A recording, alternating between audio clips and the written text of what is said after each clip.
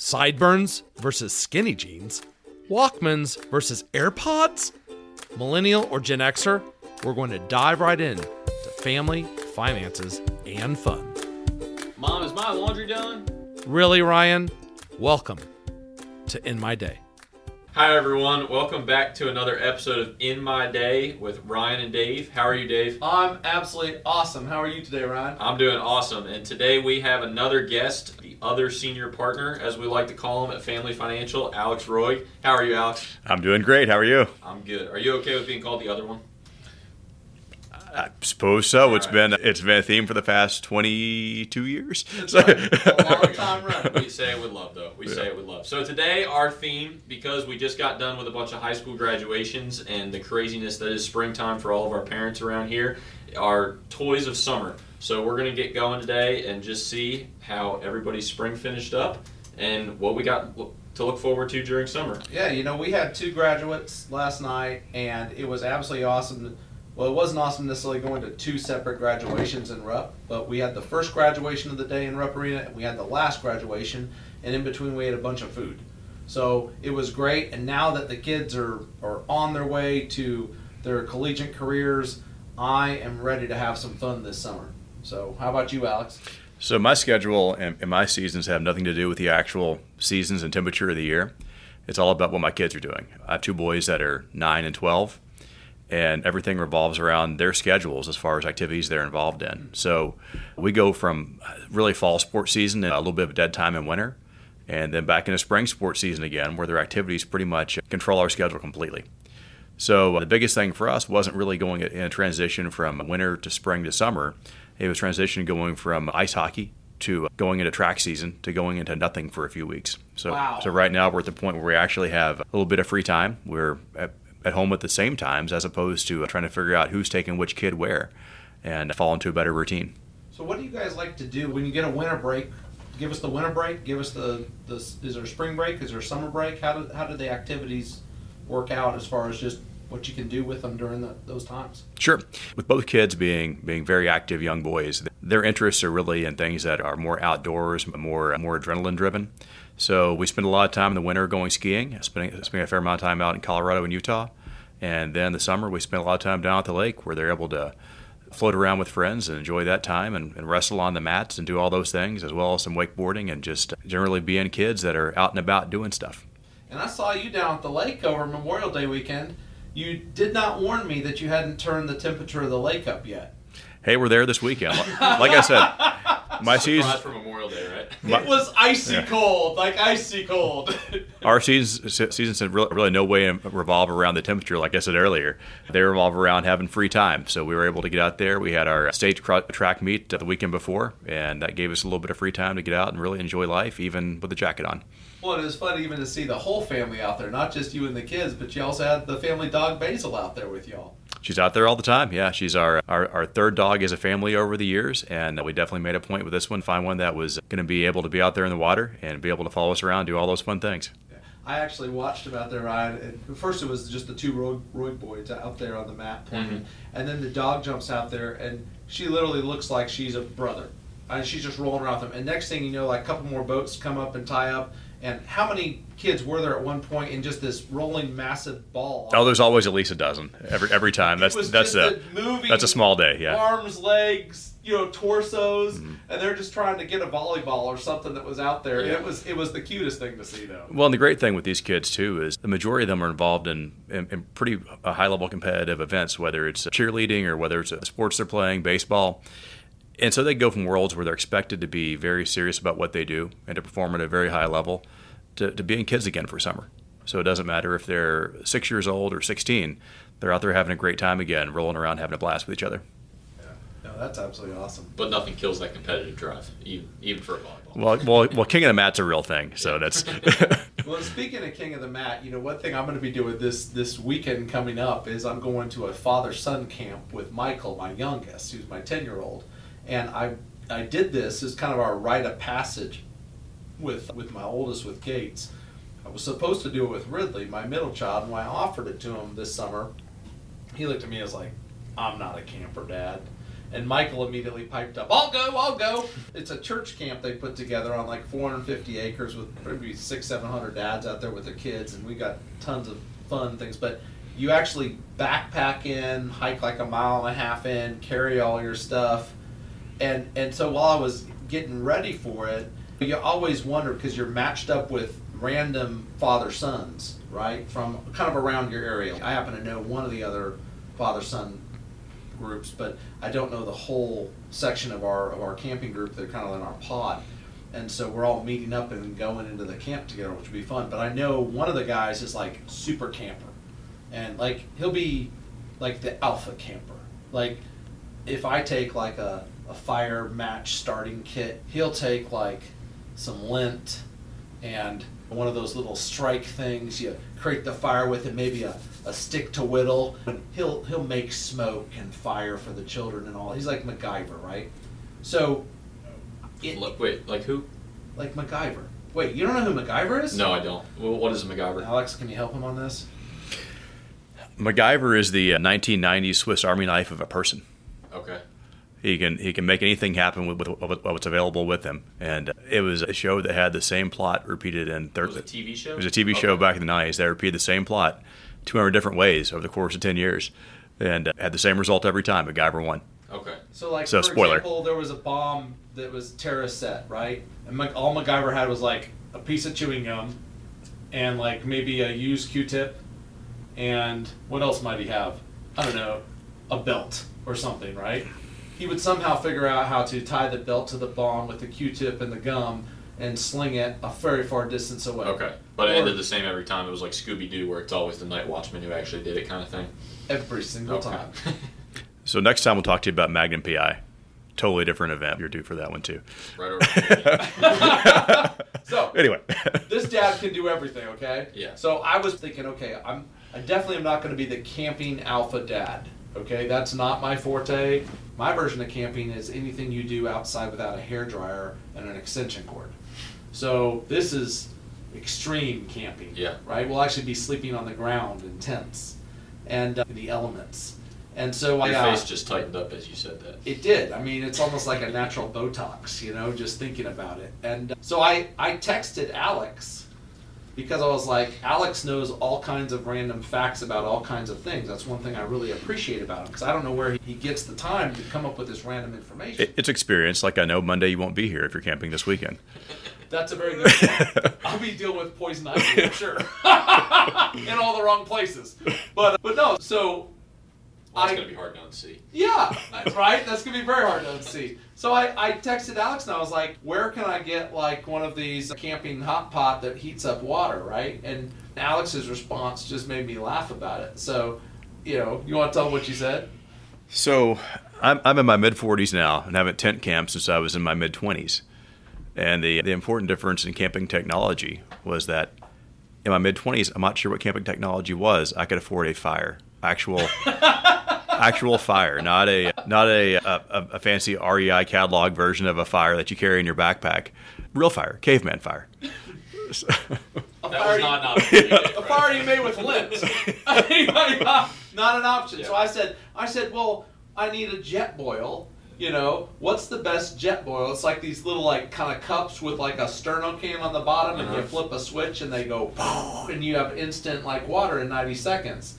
And Alex was like, I have no idea, because all I could afford when I was back in my day was a fire. Yeah. So that didn't do me much good. So what'd you end up doing? Well, I ended up getting one. I asked the alpha dad what I should get. Okay. And surprisingly, I thought this was going to be a very expensive thing. And it ended up being like $90, which isn't cheap, but it was like for something that you can reuse over and over and over again. Even if I sit on my back deck in the morning and just want to make coffee but not use my coffee pot. It's about $9 per use. Right. Get your money's worth. But it will be fun camping, so that's my thing, that even though I'm not a camper, what I'm looking forward to from taking my first son camping was the experience, the father-son experience of going And I think, Alex, you probably remember this. Like, I took Gates and we were shooting BB guns and we were doing truss falls and we were climbing on, rappelling and things and getting out on those rope pulls and, just the rope swings and everything. And water gun wars, and they had water balloon fights, and, they did a big slide into a lake you can go on. So it's just all things to kind of build camaraderie with your son. And then they build in certain kind of lessons and things too to kind of bond you as that. But they try to create that experience so that you're trying to find something at that camp that you have an interest in with your child. So it kind of comes full circle. I think all that's part of the Native American vision quests and how that originated historically. It's really good to except we don't tie the bars, into the into the body and let you hang on a tin or a pole. Please don't. In the sunshine until you see visions and things. Yeah. Anyhow, so that's camping.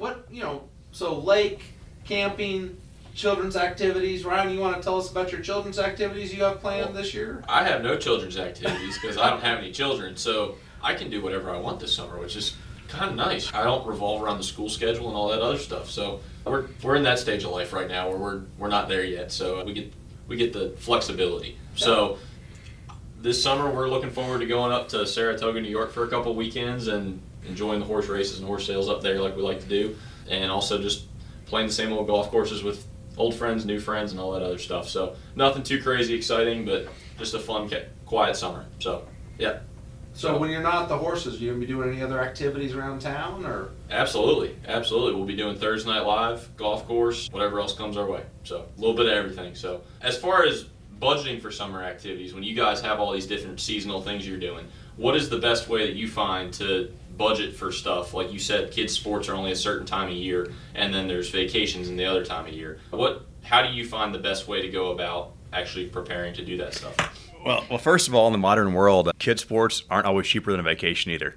So there's always that element of it too. Yeah, but Alex, be that's careful. there. Be careful what you wish for. They're wonderful, but they come with a cost. Yeah. But the one thing that I kind of remind folks of is that the best way to have fun is something that's kind of counterintuitive. It's using math. Now, when it comes down to it, while none of us really, or most of us, don't really enjoy sitting down with a spreadsheet and going through and figuring out how it's all going to happen and where it's going to go to, we do enjoy sleeping at night and knowing that our choices are actually the correct choice and that they're supported in real logic and real math. So there's a whole lot of things you can do in the world that seem like an extravagant level of fun or a very simple thing that, depending on your priorities and depending on your real goals in that time period and what's really important to you, the allocation of what money you have and what pocket it goes into and what pocket it comes out of becomes a very important thing. So one thing we do on a recurring basis is we spend a fair amount of time going through deciding not just what's okay. It isn't us telling you, what's good and bad and smacking you on the wrist. It's more of an issue of let's take a look at the numbers and be sure that everything you're doing is supported and taking care of the important things first.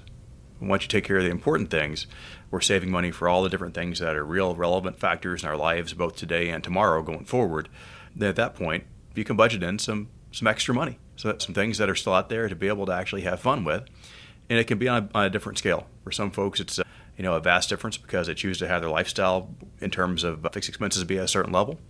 For other folks, they're okay with having that trimmed down in order to make some memories right now and prioritizing that. So the best thing that I can say in terms of budgeting for all these different activities, for all these different seasons of your life, is really that math tells you a lot about where you are today. And it lets you be able to actually not have that buyer's remorse when you're making those choices. So that to me is the important thing. It isn't a matter of, hey, your buddy's going on this trip, should you go too? It's what's important to you and how does it all work out in your life. Yeah. That's something that you said I wanted to repeat that I think is really important to just lay emphasis on. People come into our office for financial planning meetings, and we oftentimes will ask them, do you have a budget?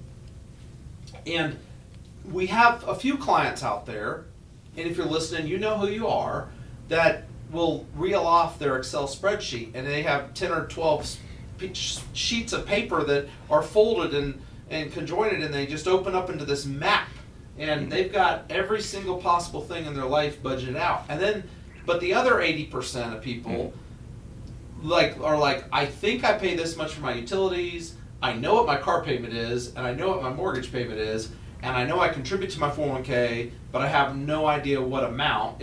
I think it's a certain percentage of my think it's paycheck. about 4%. Yeah. Yeah, but I don't really know. So we have to look at their pay stub and look at these things. But everyone comes in, regardless of whether they have a exact detailed accounting for everything they're doing, or they're literally seat of their pants and just kind of set it up as each step of life progressed, right? Need a car? Here's my car payment. Need a house? Here's my house payment. Start a job? Here's my 401k savings, right? Every single person comes in our office expecting to be completely judged and told that they're doing something absolutely wrong.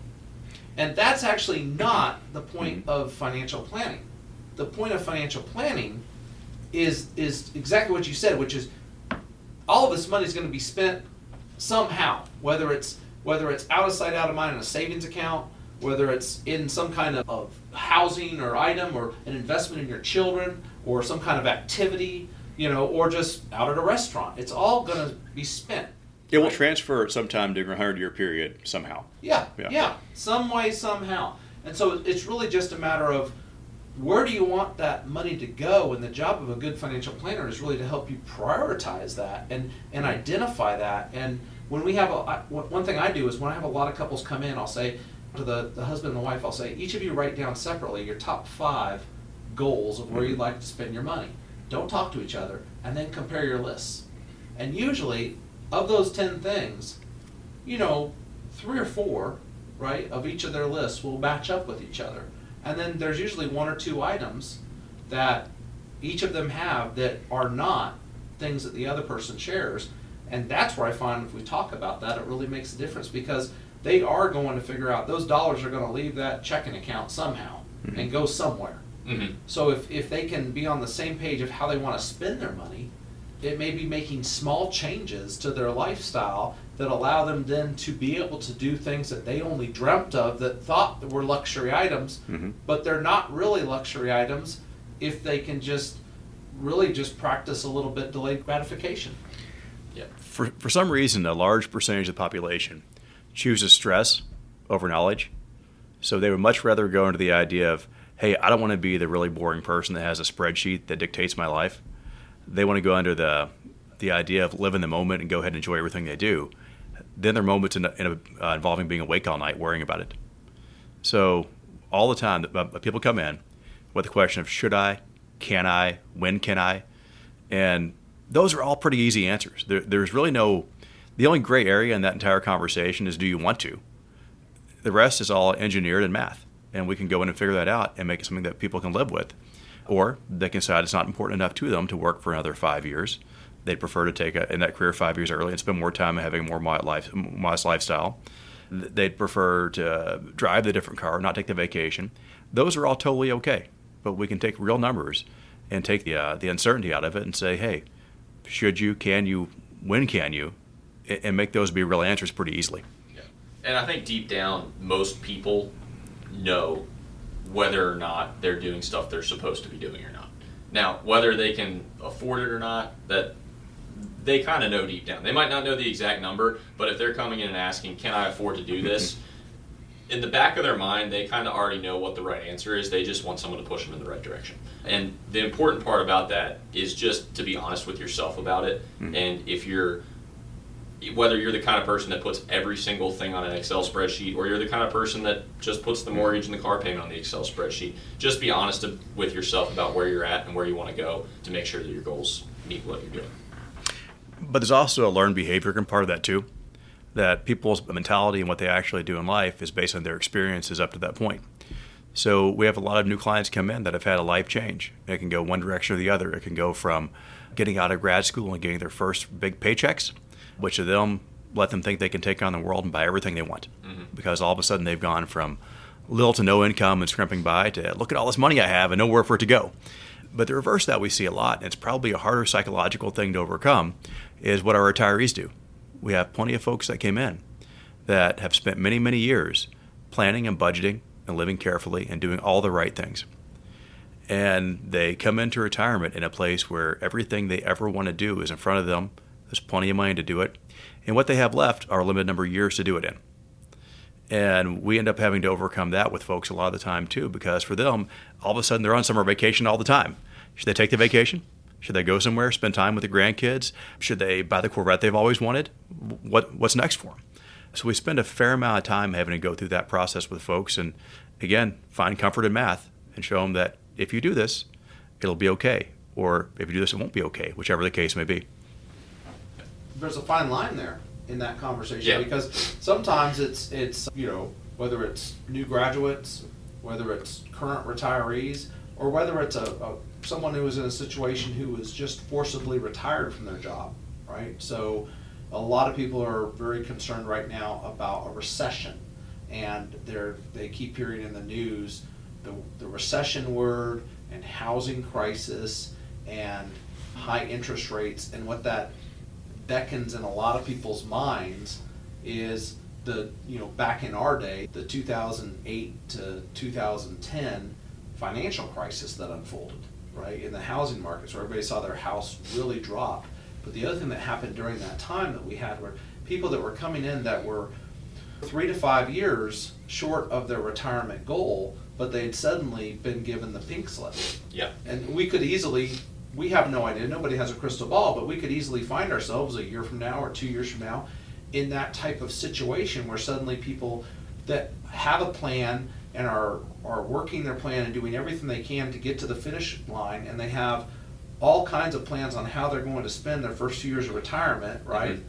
Suddenly receiving pink slips, surprise, and early retirement coming, and then having to sit down with us, right, and try to determine what can I do, and or if I want to continue to work, what are my options, or what's the minimal amount of money I need to make to be able to kind of still maintain my goals, or do I need to make adjustments? And so we haven't had that cycle for a long time, but I do see the potential for that cycle happening over the next few years, just because history does tend to repeat itself. And no, we may not have the big housing crisis, we may not have a huge recession, but we certainly could have a small recession, right, that leads to employers that overhired coming out of the pandemic to decide to just kind of trim the fat, per se.